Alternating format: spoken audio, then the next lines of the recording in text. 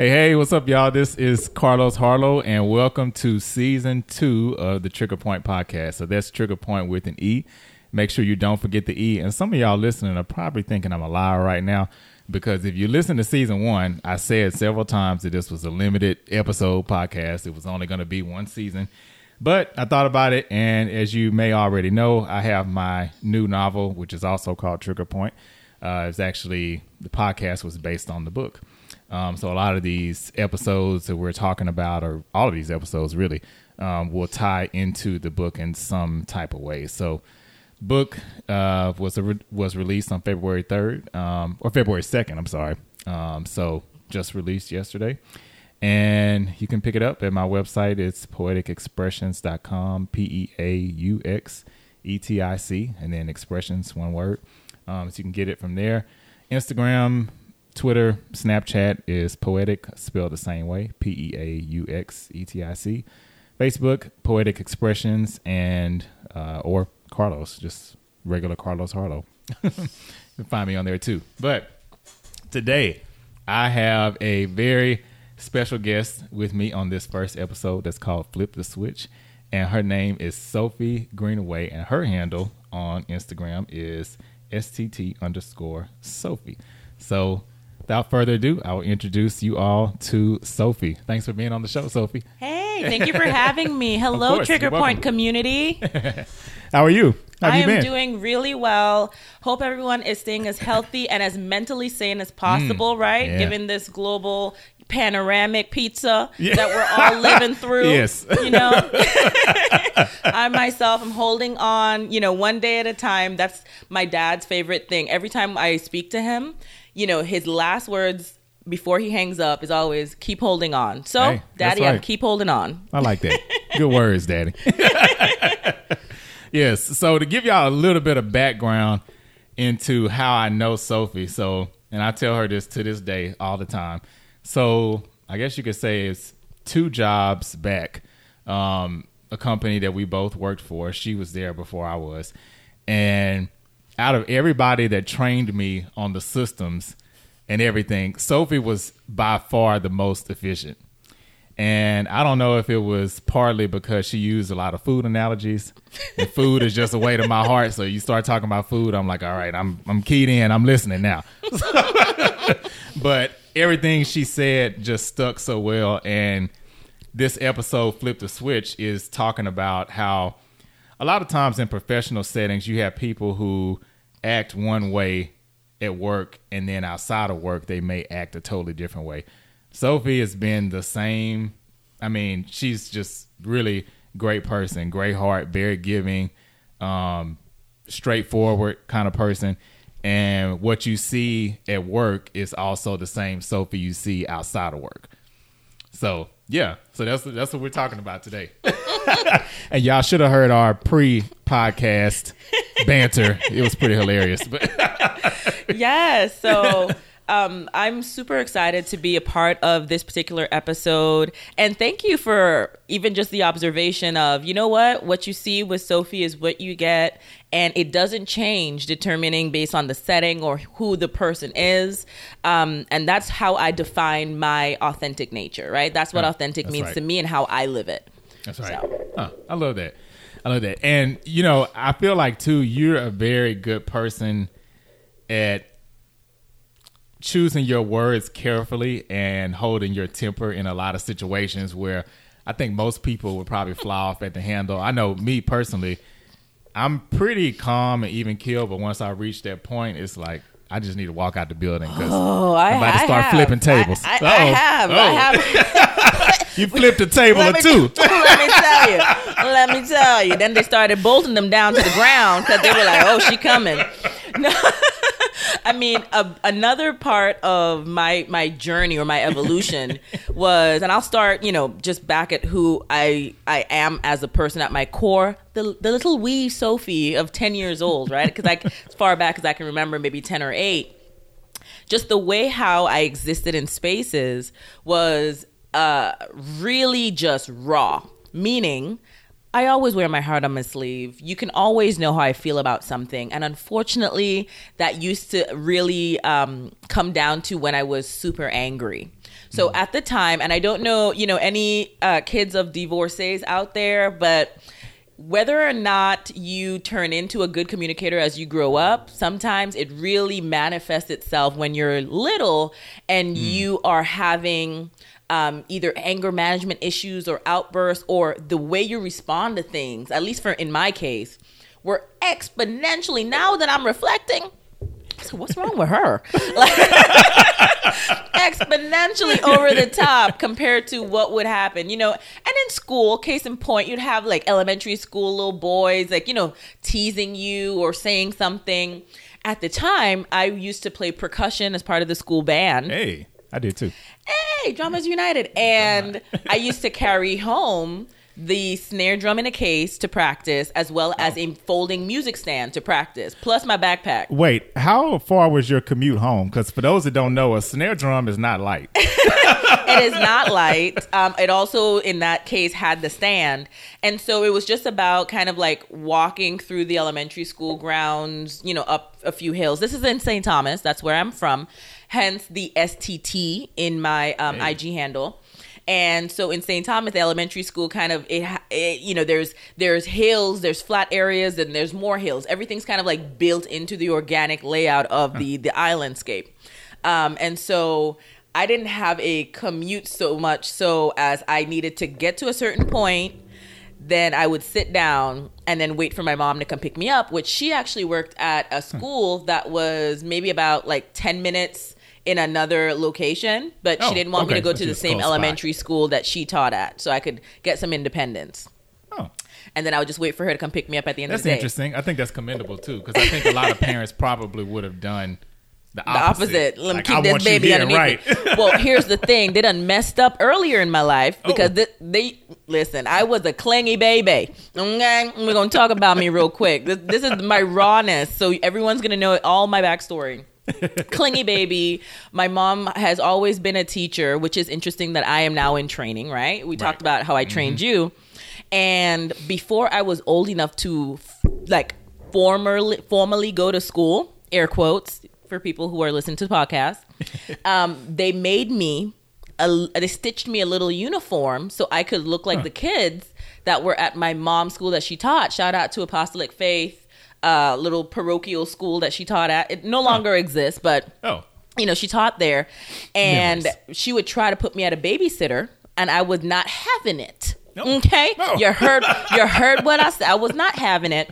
And so my mom and my sister stitched me a little uniform, and so every day she would take me with her to work, and I would just kind of be there learning with the other kids. This is what I am told transpired. So I guess once I got old enough to fend for myself, they tried to maybe retrain some of those clingy ways out of me by saying, all right, go to school on your own. Now, we tell all of this backstory, right? When I was talking about the whole rage, and I need to give you the context of the fact that I was carrying this snare drum and this music stand. Well, the music stand folded up like a spear. So I need you to, channel your Wonder Woman, the folks that she was with, they have their weaponry, and so did I. So those little annoying little boys that would be little boys, quite frankly, and just, say all the things that little boys say, it's not a big deal. I would use that stand. Don't come for me, anyone who's listening to this. I'm pretty sure statute of limitations has really expired at this point. So you can't come back for me. But I would literally chuck the thing at them. And those spears got some sharp edges. Yes, and those stands have some sharp edges. And I would chuck it at them, just because it would say something to me. Like, why am I responding to someone's words with such anger and violence, like explosive? And so, that was where I would say, I have come a long way to where you think now that I am a more thoughtful adult. There are honestly, my God, hearing that. Even just probably a few, and I'm sorry for my mouth smacking. If y'all can't tell, I am black. Yeah, right. And there is a little bit of sass that's flare up. I also am from the Caribbean, so that's a lot of sass and flavor and attitude all popped into one. So bear with us. And, for anyone who's like, man, she talks real loud. Turn down your headphones. Duh. Anyway. Right. That's all right. I'm gonna tell you like it is. He said I was straight talking. sorry. You're like, what does this have to do with flip the switch? Well, I'm getting there, y'all. But in the professional space, I had years where, I would be put in, not necessarily put in. I have earned, let me say you're right. I had earned my place at certain tables to be able to lead different teams or be a part of different projects in different spaces. And at times, like, life will always throw you a good adversary, right? Mm-hmm. And I say a good adversary, not necessarily saying that they were good and it was necessary, but they were just good at being adversarial. Right. Right? Okay. Right. And, game, respect, game. I'm going to give them their kudos, right? Even if it annoyed the crap out of me. You were good at annoying me. Take that. And I would have times where I had to almost, I feel like, fight to be heard when I was saying sense. And sometimes in that corporate setting, it would come across as, I'm sorry, I know you think you're talking loud and you are talking with authority in your voice, but here's what you're going to hear from me today. And so it would be very clear that I'm not no one's fool. I'm not Bobo the fool. I'm not his cousin. I am here to say what needs to be said and make sure that anything that I have to end up reinforcing or committing my team to execute, I had to be bought into it. Oftentimes, folks kind of expect managers to kind of be good soldiers, if you will. Like, we've gotten an order, we have to execute it. Nah, you got to prove that to me. Make it make sense, because guess what? I have to now leave this room and go out there and talk like I firmly believe that this is the necessary next step for us. So if you didn't do your due diligence of making it make sense to me, I don't know what to tell you. Yeah. Sounds like you have a problem. That's so true, because so for everybody listening, Sophie was never my manager, but I felt like you were kind of my pseudo manager in a lot of ways because venting or a soundboard, I would, one of the clients just ticked me off. I would say, okay, well, how do I word this or how do I say this? But that's one thing that I think no one can take away from you is we can tell when it's something that you're really passionate about. And if you're not passionate about it or you don't stand behind it, then you're not going to fake it. Correct. And make it seem like you are. Yes. For me, a big part of who I am and how I like to show up in a space is when you hear an endorsement from me on something, I am real protective of my personal brand and the people that I choose to extend that brand to cover. So if I'm referring you to someone, you're an extension of me. Don't embarrass me in these streets. Right. If I am recommending something, even just something as simple as a dish or something for you to eat or a tea for you to drink, I feel an immense sense of ownership and accountability of that information. So that is 1,000 times more so in the work environment for me. Like, if you hear me stand behind something, that's like, I could bleed and die for this particular, and it could just be like, oh yeah, the printer code is XYZ. I'm like, I know what the printer code is. This is the code. I digress.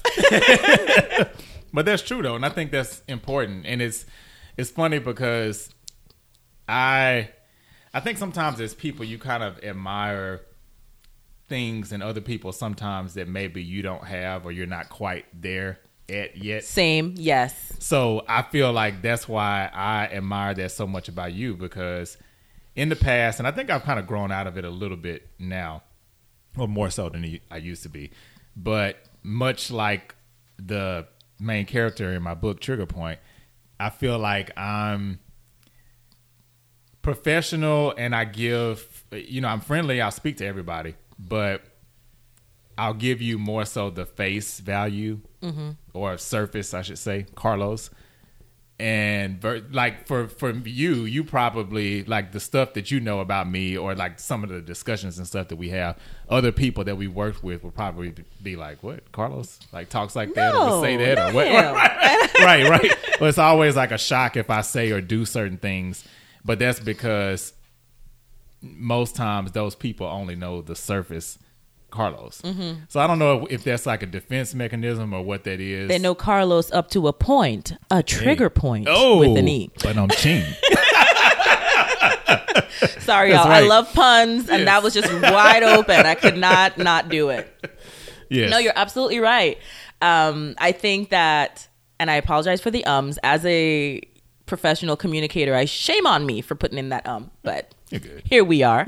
We're all family, right? Trigger point That's right. community. Yes.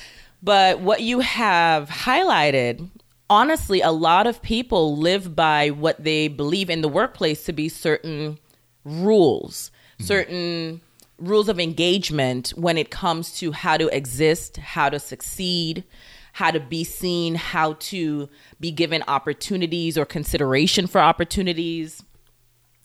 And it's so timely that I'm on this particular episode because I have a bit of a story to share in that same vein. I was going to remind you because I remember you telling me. Yeah, I want to hear this. Okay.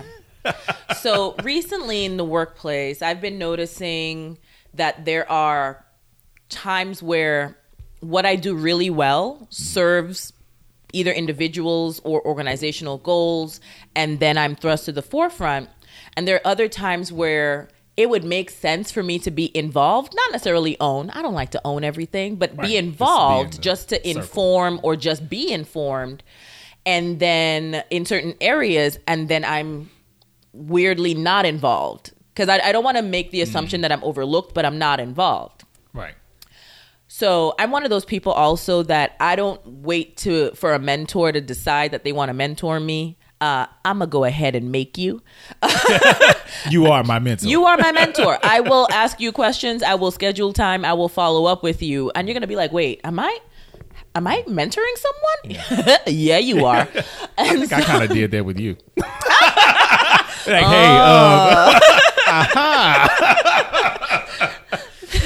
no, I want her to train me. Exactly. I want to learn from that person. And so mentioning that mentorship, unofficial mentorship relationships that I tend to foster wherever I go, I really like to, especially how you highlighted, you love things in other people that you don't feel like you have or that you really feel like is your superpower or your strength. And so one of these individuals gave me some feedback recently. Mm-hmm. In light of that recent observation of, hey, why am I not, being invited into spaces and into opportunities and conversations that I actually should, because it's my area of expertise. Right. And, how can I help others see that I am really there to help them look their best and not to be seen as some sort of antagonist, right? Right. And so in the workplace, we can often find ourselves trying to kind of code switch or trying to, on our worst days, try to manipulate a situation or manipulate how we show up in a situation in order to have opportunity. But I really love to focus on who I am as a person. I like to explore my motives, explore why I express myself in certain ways, to then be able to unpack it. And if it requires adjustment, I can adjust at my core. And then that's how it becomes my authentic self versus just pivoting for the advantage of the situation. Right. So the mentoring character in this one mentioned, and I have two. So mentor character number one mentioned, and that person is male, that based on their observation, the way how I engage with people one-on-one, unmatched. Meaning that I tend to mirror whoever it is that I'm communicating with on that one-on-one level. Mm-hmm. I give them my undivided attention. I speak in terms or focus on things that matter most to them versus trying to get them to kind of come over to my ideologies or my way of looking at things. And I really do try to put myself in their shoes. And all those things are 100%. That's the only way I feel like I can truthfully walk away knowing that I really did try to help where help was needed, or I at least listened when listening was the task. Right. And the next thing that he observed was, but in a group setting in the work environment, he calls me a force. I like to call it, I will not be denied. Where he's like, it's also you, but in the group setting, especially when, by the way, I am a really curious person. I'm just naturally curious. I love to ask questions and understand. You can even ask Carlos before we even got on this whole conversation. I asked him so many questions around, this whole podcast, the intent, the book, everything, to make sure that I understood. And that actually was perfect, because that was a glimpse into the depth of questioning that my mind is willing to go to make sure that I understand the big picture, and to make sure that I show up in a way that supports the big picture, not just operating off of that sliver of information. Mm-hmm. My mind is always searching to paint in more of the color and understand where are there opportunities for me to help. Right. I was going to say that too, because it was helpful for me.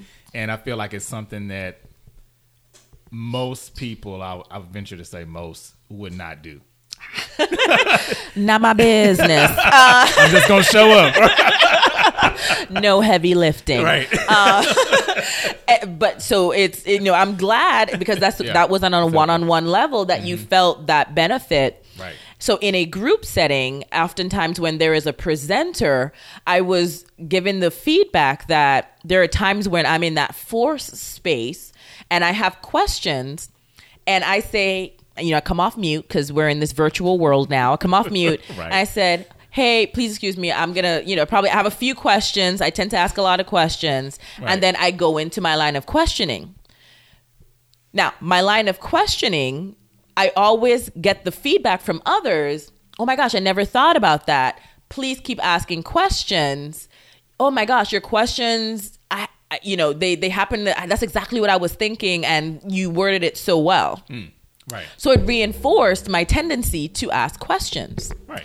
I would even ask my supervisor, like, hey, it was kind of awkward. I didn't intend to ask all those questions, but I just really wanted to understand it so I could be able to unpack it.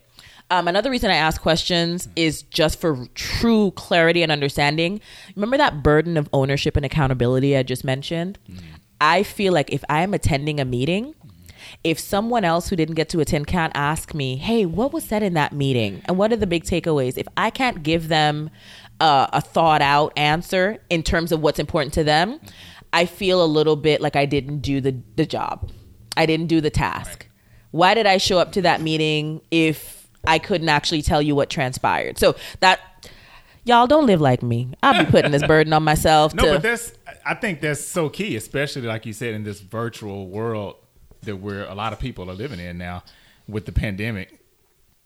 That's true. And it's so much, for me at least, it's so much easier to check out in meetings now than it was when we were in person. Because I could be, answering emails, I could be doing invoices, I could be doing all these other things, and maybe I'm clued into the nuggets I really need to know. But to your point, that's happened to me before, in full transparency. I've been in group meetings, and when I leave, I feel like I got the things that I need to know for my next steps. But to fully regurgitate the meeting back to someone else, I don't know if I could always. Or the big picture of how it all fits together, which is usually the element that I'm trying to pursue, right? With my depth of questioning. Yeah. I have no shame, Carlos. There are many other people like you, and I bet y'all's blood pressure are nice and even, and you nice and happy. I bet you're sleeping great. Because to exist in this space that I am in is not easy. And in his observations of when I would ask those questions, I would come off mute and ask those questions. He gave me the coaching that at times, or most times, it could be seen as I'm almost like interrogating or stress testing how well they know their topic versus my pursuit of clarity. Now, Carlos has furrowed eyebrows because he's like, really? How? I know you. And that doesn't feel like, the thing. But let's unpack it. So it's interesting that you furrowed your eyebrows and you said, that doesn't feel right. Let me explore it. So I'm a person that I don't just take one person say so as law. I got to do my research, guys. Why? Because I'm accountable to that information. And if it's something that I'm going to pivot and adjust, I need to explore all the facts. Right. So I have another trusted mentor, and I shared the feedback. This one is a woman. And that woman actually said, actually, is it okay for me to push back on that a little bit? And I said, of course, because I'm here to collect perspectives, right? Right. She said that there are times where you ask questions, Soph, that's my little nickname, that it really challenges the presenter to share more insight, maybe tap into something or consider something they haven't considered before. And that's needed in the leadership space. Mm-hmm. She said that I get that other mentor gave you that perspective, and it's important because there are times where we are trying to survive. But she said, let me tell you, because I have, probably about 10 years more than you in the corporate space. After a while, you're going to feel like you're not being authentic to yourself. And it's so poignant that she said the word authentic, because that really perked up my ears, because I pride myself on no respecter of persons, could be CEO, right, could be janitor. Yeah. I treat you with the same level of respect, intensity, but I'm also asked these questions. And I will tell other people who I know are more so, the talkers who tend to just kind of, and I'm like, yeah, you'll have time to just like babble a little bit, right, but I want to ask this question, because this question, if I can unlock that, I will understand the bigger picture just a bit more and understand how I can be able to support the vision. Right. A lot of my questions are also so I can ensure, and it's a weird sort of thing, I feel an immense sense of responsibility and tribeship with the people that I work with on my team. And I won't have anybody else catch us, slipping. We gonna catch ourselves. Okay, sorry, I didn't mean to cut you off. I just had to say, because it's funny, as you were talking, literally that's what I was thinking in the back of my head, because I remember when we worked together, I felt like a lot of your questions were the voice of the team, or the voice of the team. That's what people are thinking, but nobody want to ask. Right. Bernie Mac. Look him up. Rest in peace. But yeah, true. I do feel like that. I feel like you asked the questions that maybe people were scared to ask, or maybe sometimes I think too, because this has happened to me before too. Sometimes you may know a question to ask, but you may not know it in that moment, because I'm a reflective type of person. Yes. And after the meeting, when I'm at home at dinner, I might think, oh, dang, that's the question I should have asked. But your thought process, you would ask a lot of those questions that maybe people wouldn't think about in the heat of the moment. Mm-hmm. And that's completely fair. And for anyone who's like, oh, I'm more of that, I call it the chew and stew, where you take an information, you got to chew on it a little bit, and then you realize, hey, there's a hole of knowledge there, and there. Let me go follow up with questions. My brain is, thankfully, it's not anything that I practice. It's just back to elementary really quick, when I was 10 years old. In that elementary school band, as a percussionist, they gave us superlative awards. And guess what mine was? Most inquisitive. Hey. Because I would always ask that poor band director, why? And why? And why? And now as an adult, I'm asking why? And what are the intended KPIs? And what is the standard operating procedure and expectation for that? And how can I best support that? So the questions that I asked, at my youngest stage never really changed. They just evolved in their depth and maybe got a bit refined based on the subject matter. Right. But all that to say, she was like, the questions that you're asking, specifically when people are really confident, they don't feel them as threatening. Mm-hmm. When people are comfortable, because you can be comfortable and confident and not know everything about a topic. I want to make sure that that's said for anyone that's listening in the future. You know what I mean? when generations down the line find this podcast in the Spotify archives or, wherever Trigger Point with an E can be listened to and found. Yes. Jeez. You realize that you can still be confident and poised and communicate and not know every single thing there is to know. Yeah. And so she mentioned to me that my questions serve an important purpose within the organization.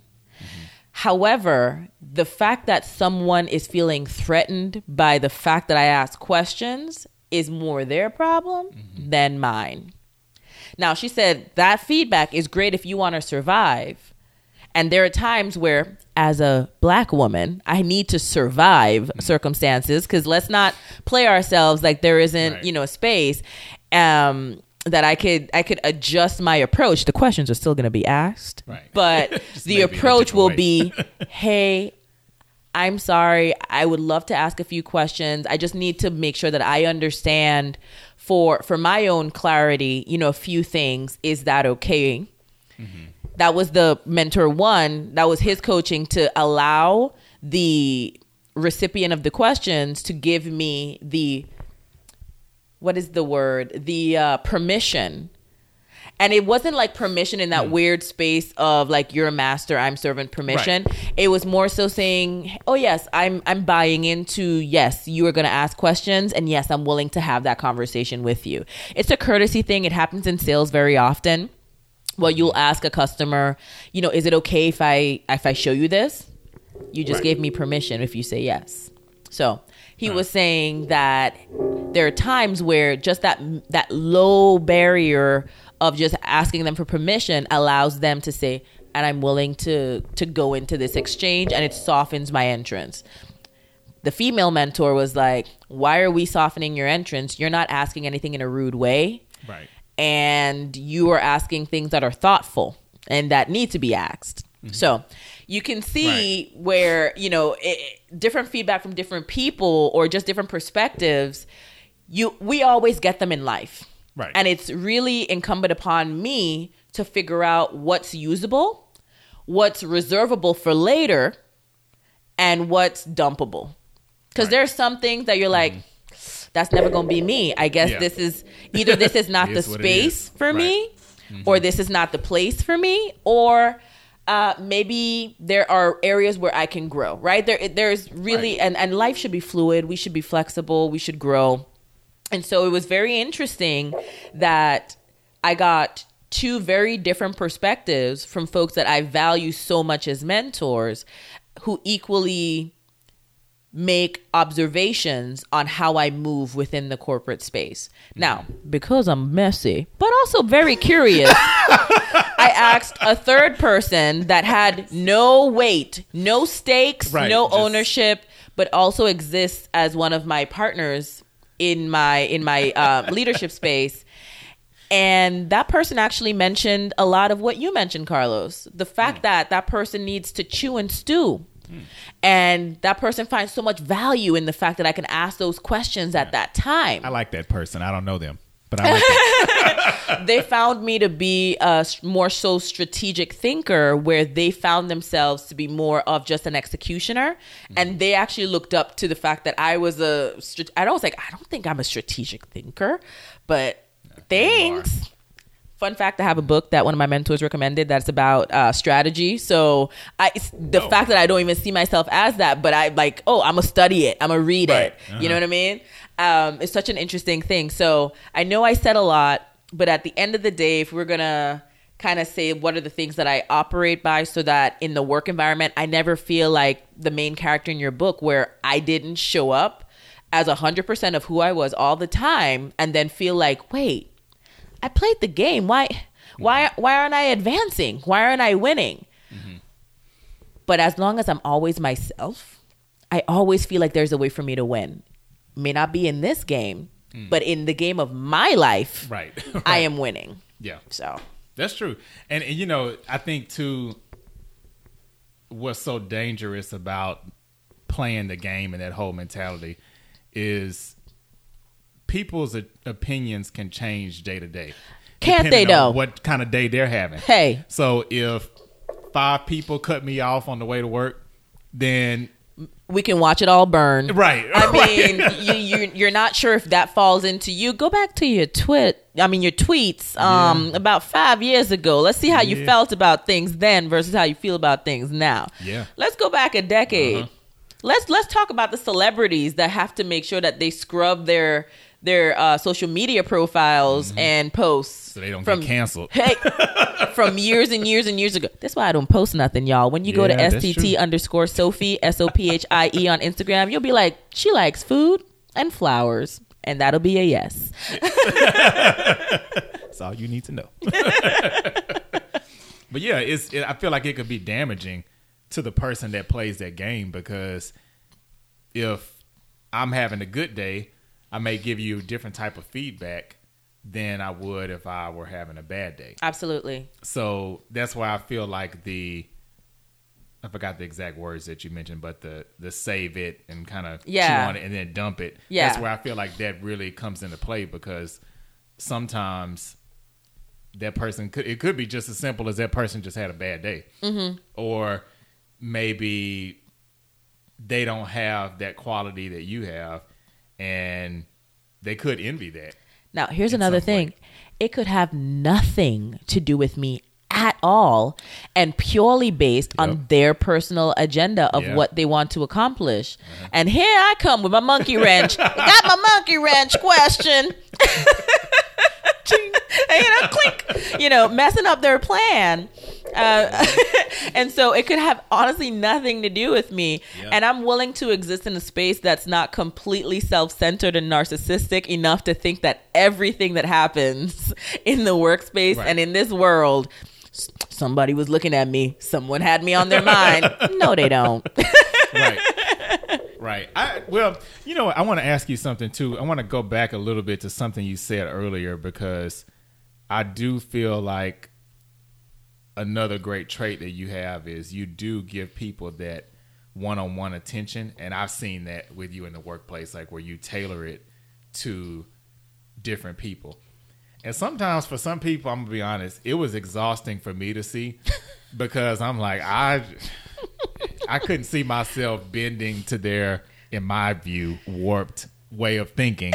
But you did it. I mean, and you made it seem like it was easy. So when you do that, does it ever get draining? Or do you feel like I need somebody or something to pour back into me because you're giving so much to all these individual scenarios? Such a good question. So, fun fact, I am a high-functioning introvert. And I call myself high-functioning because so many people misassign or categorize me as an extrovert because I'm a rambunctious, chatty Kathy at times. But to your point, when I go home or when it's done, I am exhausted. I just want to stay quiet and not have to say any words. I don't like to have to leave the house if I don't have to. Right. Or if I have to work it up mentally and be like, okay, all right, you got this. It's only going to be for a few hours. What's your escape strategy? This is what you're going to do. Okay, about to make it. So what's so interesting in my existence, and I know we were talking about this a little bit, it's rare that folks that I value as, friends, great colleagues, that they check on me to see how I'm doing. Now, I don't know if that's a byproduct of just how people communicate in this day and age. They think a little like on a post or a smiley is checking in. Right. You know what I mean? But then there's the other factor of people tend to check in on areas where they feel like, oh, there might be weakness or someone might be needing them. Folks might be miscategorizing me as someone that's really strong and don't really need to be checked in with or followed up with. In the case, she all right. Right. What? That's so. Right, exactly. Yeah. And for every person who knows that if you are that person that's categorized as the strong one, it's a lonely existence when it comes to your moments of vulnerability where you don't know who to turn to because no one ever actually checks on you. And to go from the strong one to the vulnerable one, it's a very exposing sort of transition. And it has to be with people that you already know and love and trust. Yeah. Trust that they're not going to throw it back at you or try to use it as something to erode your previous categorization of strength, because vulnerability in and of itself requires immense strength, immense confidence. Right. To be like, I'm going to still be this Put yourself person. out there. I'm still, a tough one. I'm still the one not to be messed with. I'm still a game changer. I'm still a boss, Yeah. But I'm having a human moment and I need support. So sometimes it can be a little lonely in that category and a bit draining because I'm pouring out so much. Mm-hmm. Luckily for me as an introvert, thankfully, a lot of my energy is restored by being alone, but I often find that my humanity is restored when I connect with others that I trust. So yes, there's energy, but I also need that humanity and empathy restoration as well. Right. I agree with you on that. And I feel like that's one way that we're really alike, because in some settings, I think, well, I know I'm an introvert, but I think sometimes maybe if people saw my interactions or like our interactions together, they probably would think I was an extrovert because we would just like talk about anything or just go back anything and everything. Yes. That's why I could talk to the most odd person. The most interesting conversation that I had, I should say the unexpected conversation that I had was around needlepoint and the domestic arts. Recently, interviewing for folks to join my team.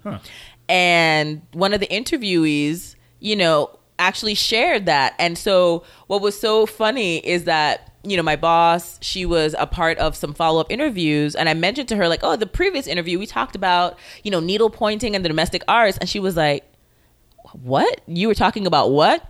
I was like, you had to be there. I was like, it allowed us to connect. I learned some things. Mm-hmm. And she was like, you amaze me. Like, she was like, your charm is absolutely the way how you can connect with so many different people on so many different topics. Yeah. And it's just because I asked questions and I was like, tell me more. Right. And, we got into a very honest conversation. So, yes.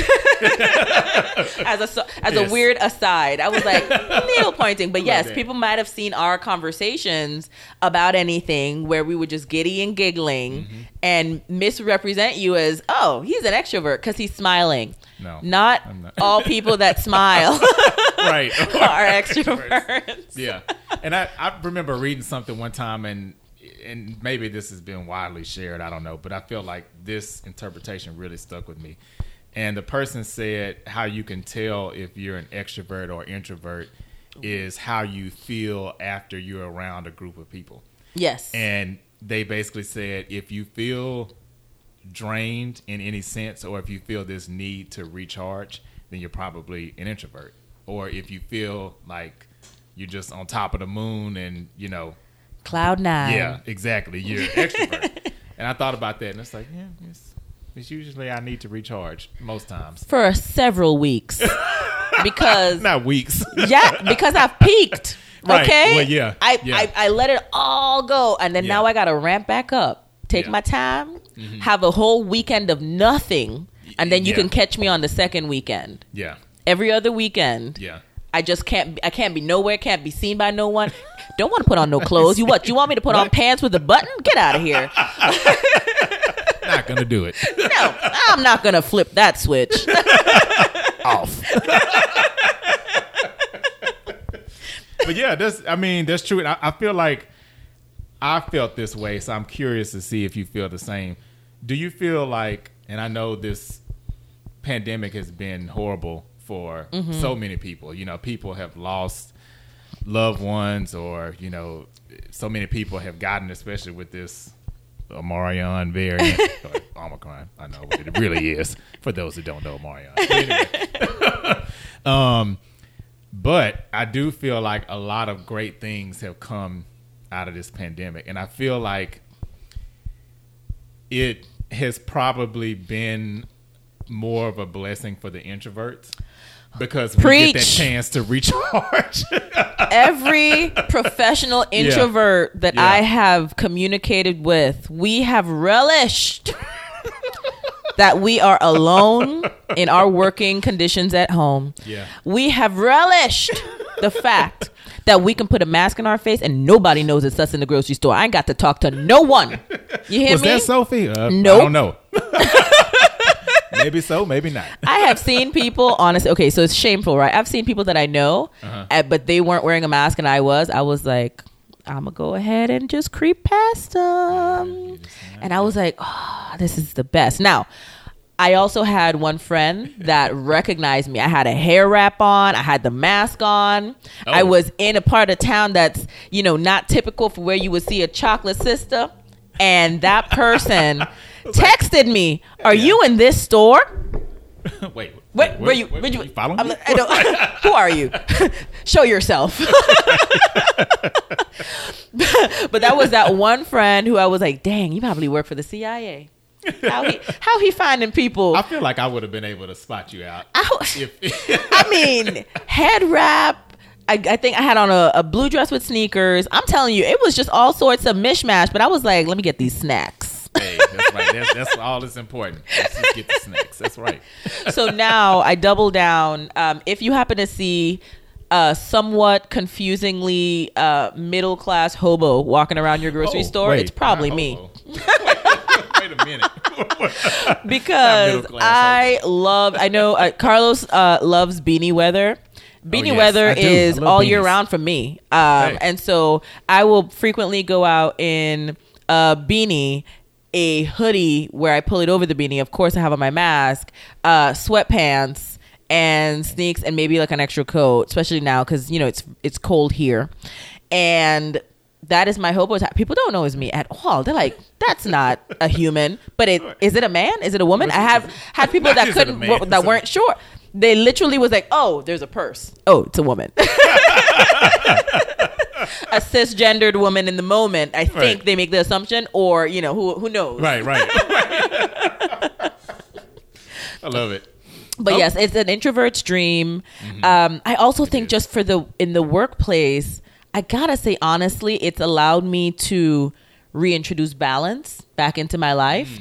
So I'm also a notorious morning person. And so being able to work remotely allows me to have a very short commute to the living room. That's right. Where I'm able to do my work alone in quiet. It's almost like when you would get up early to go to the office early just so you could get some work done by yourself. Mm-hmm. Now you can just do that. Mm-hmm. And then in the middle of the day when everything is kind of picking up and people are like reaching out to you and you spend more of your day responding to Slacks and being in meetings and actually making progress. Yes. That can be found as a disadvantage. And so you start saying, okay, well, how did for me, Sophie, use this I don't want to say new normal, but I'm going to say it, the new normal to create balance is I'm able to wake up early when my cognitive, willpower, my energy, my creativity is at its highest, get that done. Right. Then go to work out because I had forsaken, like many of us, we had forsaken our physical health, in response to the lockdowns. And so getting back to working out in the morning. And then by the time I come back, I'm able to literally start my day at 9 with everyone else. Well, quote unquote, restart my day at 9 with everyone else. And then in the middle of the afternoon, I'm able to take my dog on a thoughtful walk where I don't have to be like, I'm rushing back from a meeting. Let me walk my dog. He gets his exercise. I get some movement in my legs because I've been sitting for all these hours. And then, we wrap up for the day and it starts again. But the balance for me comes in the working out, in working when my mind is most best prepped and oriented for the task, which for me is in the morning. I've always been, back in my school days, I've always been the kid where I never did homework in the afternoon. Never. I would go to sleep really early because that's just how I'm built. And I would wake up at 4 a.m., 4:30 a.m., do my homework then. I'm with you on that. The funny thing is I do the same habits that you're saying. Mm-hmm. even though I'm a night person. Ooh. But it's because selfishly, I want my nights to for be your my fun nights. stuff. Yeah, for do what it, and Yes. that might be nothing but sitting on the couch. Listen, have you ever heard the IG sound? I'm not for the streets, I'm for the sheets. Listen. That's me. But yeah, you're right. In the company I'm at now, full transparency, it was a bit of a culture shock when I first started there because a lot of the people start the workday around 9:00. So that made me really anxious because I'm thinking, okay, I'm used to, at the other company we were at, I'll get there 7:30, 7 o'clock. Yeah. So about 9 o'clock, what? I didn't answer 15 emails. Exactly. I probably had a call with a client. I'm on my second breakfast. Right. So to your point, you're right. I tailored myself to just say, okay, I'm going to get my workout done in the morning, get back home, log in between 8 and 8:30. Mm-hmm. But it was such a game changer for me to even just have 30, 45 minutes ahead of the pack because you do have that quiet time where you can just fire away at stuff. So if everyone unfortunately gets in early for quiet time, then quiet time doesn't exist anymore, right? Yeah. So I think So don't y'all all do it at once. Hello. Or do it, but then be quiet. Don't try to reach out to me. Don't see that I'm active on the messenger and send me a note. Get out of here. Right. Delete. No. Block. Right. Yeah. No, but all that said, I absolutely see that for some people that are recharged by the engagement with others and are more accustomed to the traditional workplaces and how traditional engagement has gone, it's really been the hardest for them. Mm-hmm. They have been beside themselves, almost trying to claw their way back to the good old days, if you will. Right. And I'm just like, let it happen, baby. You Right. know? Just lean into this. It's happening. Right. Yeah, it's groovy, baby. Like, let it be. Yes. I agree. I love it. Okay. Well, we are nearing the end of the show, but like I always like to do before we close out, what is one nugget that you would give listeners that are tuning in today and maybe they're trying to find their way being an extrovert or introvert or being seen in spaces, or maybe they're just trying to ask the right questions, in the professional setting, maybe, versus their personal life? So, this goes for the quiet, maybe the church mouse-esque, wallflower friends of mine who still want to be able to make an impact and still have questions and still want to engage. Nothing should stop you from using advocates. What do I mean by that? Because I'm more of a bold communicator in those meetings. Someone that may be a bit more shy or needs to write down their thoughts. If I'm aligned with them, because those shy people, they can correspond and they can communicate one-on-one. Mm-hmm. There's nothing that stops us from having an allyship to where you can use my mouthpiece to ask your questions. You can still get your answers. But I also feel it's the responsibility of those in leadership to create spaces that are inclusive of different communication styles. So a big part of how I run my team is allowing them to communicate in, like, during a meeting, whether it be in the written form in Slacks, because some people do not like to come off mute, but I use it in Slack or in Zoom chat, right? Especially in my profession with training. I value that interaction as highly and give it attention as highly as I do when people come off of mute. That way I'm not forcing folks to adapt to what I want them to do as far as how I want them to show up. Right. I allow them to be authentic to who they are, and I make room for it to also be valued in our exchange. I love that. Okay. Wow. Okay. I 100% agree. I don't even really have much to add to that. I would just say,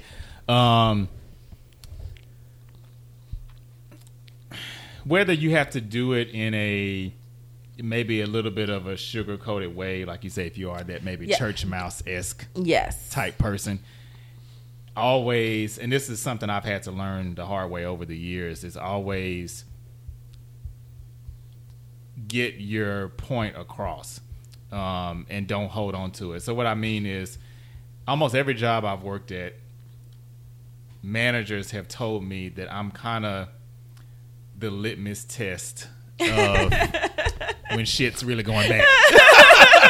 Because they're like, certain people come in my office and complain all day, and their perspective was, when you start complaining, it's really bad. It's a problem. Because you don't really, I'm perceived as this go with the flow, which actually I'm not, but I really believe in picking my battles. Mm-hmm. So some things, it's like, all right, if I feel like this is worth the fight, I'll mention it. But if it's not, I won't say anything. But sometimes where that has come to bite me is at the time, I don't say certain things that maybe I don't agree with or I don't like. And then you kind of sweep it under the rug. And then you've got 20 things piled up under this rug. And then somebody does something, and then it's like, oh, I got to get out of here before I flip some tables. And so that's kind of how it's been for me in some situations. And that's not healthy professionally, personally, any realm, I don't think. So I would just say, find a way, like you said, have an advocate, or maybe you have to say it in a different way, or just say it bluntly. Yeah, I mean, make observations. Yeah. If the person or persons that you're trying to reach, if it's more so about them receiving information in a certain way, use that certain way. If that certain way isn't your superpower, you got friends, you got allies at work. Let them use it. Now, it's important to understand that versatility is a skill that we choose. So what does that mean? Earlier in this conversation, I talked about how the mentor number one made the observation and regaled the fact that I am able to really tune in, mirror, and adjust my communication style to the one-on-one person that I'm talking to. I choose to do that. That is a conscious choice. Right. So if you found that in past communications or engagements that really wasn't your superpower, you don't have to stay that way if you don't want to. You can actually choose to be versatile. I love it. All right. Well, hey, on that note, we will get ready to close it out here for this first episode of season 2 of the Trigger Point podcast. And that's Trigger Point again with an E. Make sure you don't forget the E. And check out the Trigger Point book again on my website, poeticexpressions.com. That's PEAUXETIC expressions, poetic, Twitter, Snapchat, Instagram. Poetic Expressions on Facebook, and then make sure you follow Sophie as well at STT_Sophie on Instagram, and get to see all of her lovely pictures about flowers and dogs and food. Yes, but thank you again for being on, Sophie. It was really a pleasure having you on today.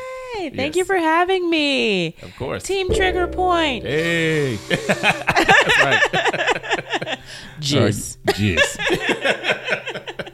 All right, y'all. Thank you for listening. Until next time. Peace.